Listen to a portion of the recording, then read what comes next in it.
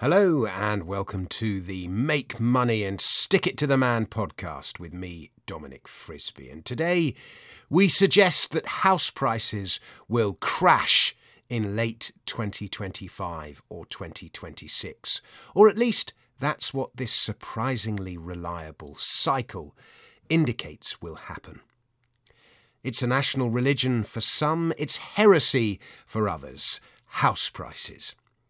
But today we don't consider property through the window of the estate agents, but rather through the prism of an 18-year cycle, one that was brought to public attention by economist Fred Harrison in his cult classic Boom Bust: House Prices, Banking and the Depression of 2010. He published that book in 2005, so if you're into forecasting, that is quite some title. Before we start, let me issue my usual disclaimer on cycles. Cycles exist everywhere. The seasons of the year, night and day, the life cycles of plants and animals that you studied in biology classes at school. Cycles exist within our own bodies in the form of circadian rhythms. They exist sort of in markets as well. There are good times and bad times, bull markets and bear markets, 4-year presidential cycles, commodity super cycles, and more. Mining companies in particular go through clear cycles. Perhaps phases is a better word. From exploration and discovery through development and mine building to actual production. I'm a keen observer of hype cycles. How much of this story is known? How much more hype is left in the tin? Or is the story now tired? And cycles can make for good copy. Kondratiev made his name peddling them. We like reading about cycles because they bring a veneer of certainty where there is in fact often none. But as that last point alludes to, cycles, especially in markets, are also arbitrary, random and uncertain. It's easy for an academic to look back at history, find a pattern and declare it a cycle. When real life doesn't fit the model, you'll hear something like, oh well, the war upset the cycle, or they printed loads of money so the cycle didn't work out, or whatever. Cycles in markets are not fixed and predictable in the same way as the days and weeks of the year, and they are much harder to play out in real time than they are to watch in the rearview mirror. So you get the point. There's a certain amount of salt to pinch when it comes to cycles. Nevertheless, they are useful instruments, and I know some who swear by them, especially Harrison's cycle, and his book was clearly brilliant in its forecast.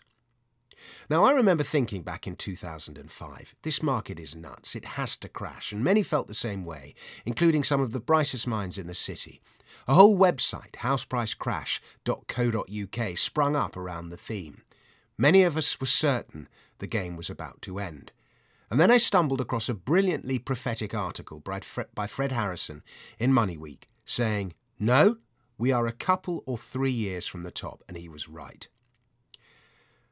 And after last week's missive on house prices versus gold, I was thinking about our distorted property market this week and the spectre of rising rates, and the thought occurred to me that we must be close to Harrison's next peak, and lo and behold, Merrin Somerset Webb interviewed him in the latest Money Week podcast. And Harrison's answer was that in 2026 we will see the top of the market, not before. We have another 3 years, in other words.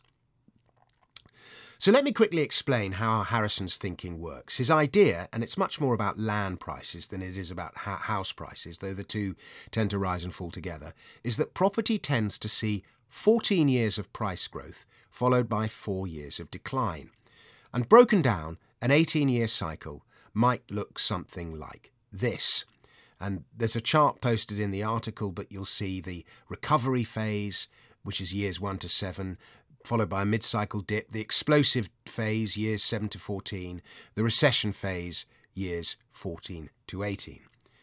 And Harrison says he can follow prices back some 200 years to find this clear 18-year cycle at play. Now, I don't have all the data to cross-check back that far, but I do have the data going back to 1951, courtesy of the Nationwide. So let us at least check that.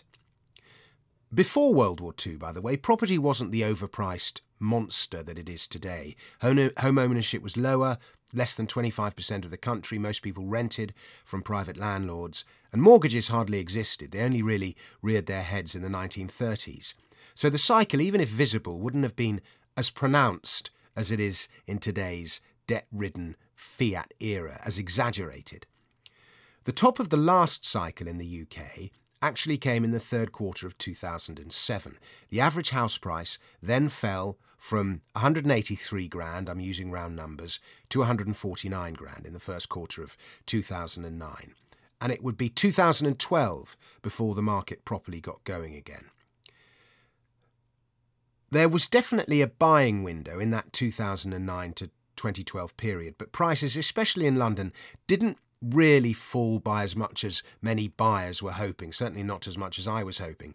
That's because there were few forced sellers, because interest rates were slashed. Had there been, then house prices would have come down by a lot more.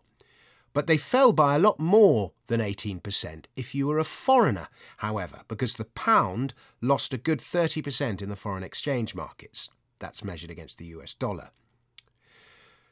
We go back 18 years from 2007-2008 and you have the crash of 1989-90. Prices peaked in the third quarter of 1989 at £63,000 before falling to £51,000. Things got going again in the mid to late 1990s, and the pound lost a lot of value in the forex markets too. So Harrison cycle worked very well then.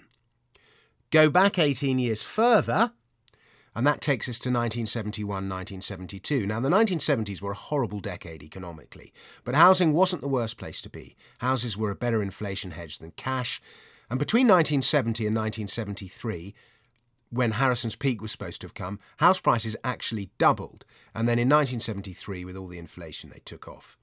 So we're going to say that Harrison's cycle didn't work here. I'd be interested to hear what Harrison has to say about that, his explanation, probably something to do with inflation. Anyway, we go back another 18 years from there to the early 1950s, and house prices did see declines before the market in the early 1950s. And then the market took off in the second half of the decade, encouraged by the government, property-owning democracy and all that. And that boom went all through the 60s, 70s, pretty much until, the early 1980s, they flatlined, and then obviously they rocketed again, and then 89, 90, they peaked. So in the article, you can see house prices since 1951 with the cycle peaks marked by red arrows. Now, I guess if you go back further, World War II upset the cycle, but the recession of the 1920s, early 1920s, 21, 22, hurt house prices. Then from about 25, 26 to 1939, house prices did rise, but by so little that the market would be better described as flat. They went from £619 to £660 for the average UK house. 600 quid for a house! Can you believe it? How much has money been debased? It's £274,000 now. 650 quid for a house. It's just incredible, but that's what happens when there's no credit and money is sound, at least relatively sound. We were on a gold standard in that period, late 20s. So all in all, I'm going to give that cycle an A-. It's not perfect, but like many cycles, it's a useful guide. And a scenario of higher prices going into 25, 26, followed by a slump, is something I can very much envisage. I'm not saying it's going to happen, but it kind of makes sense. So if you're looking to buy, start getting your finances in place now. If the slump is anything like 2008, you'll have to move quickly. If it's like 1990 to 95, you'll have plenty of time. I'll be reevaluating in 2025, but my own experience when it comes to buying your own home, investing in real estate is different, but your own home, is that you have to move when the time is right for you, to the place that best fits your circumstances. Trying to second guess the market can lead to unhappy outcomes. And, basically house prices ever only go up. 1989 was awful at the time, and it's a blip now. If you can ride out the 4 years of pain, then you'll be fine. And if house prices do go down, they won't come down as much as you want them to anyway. And one final tip.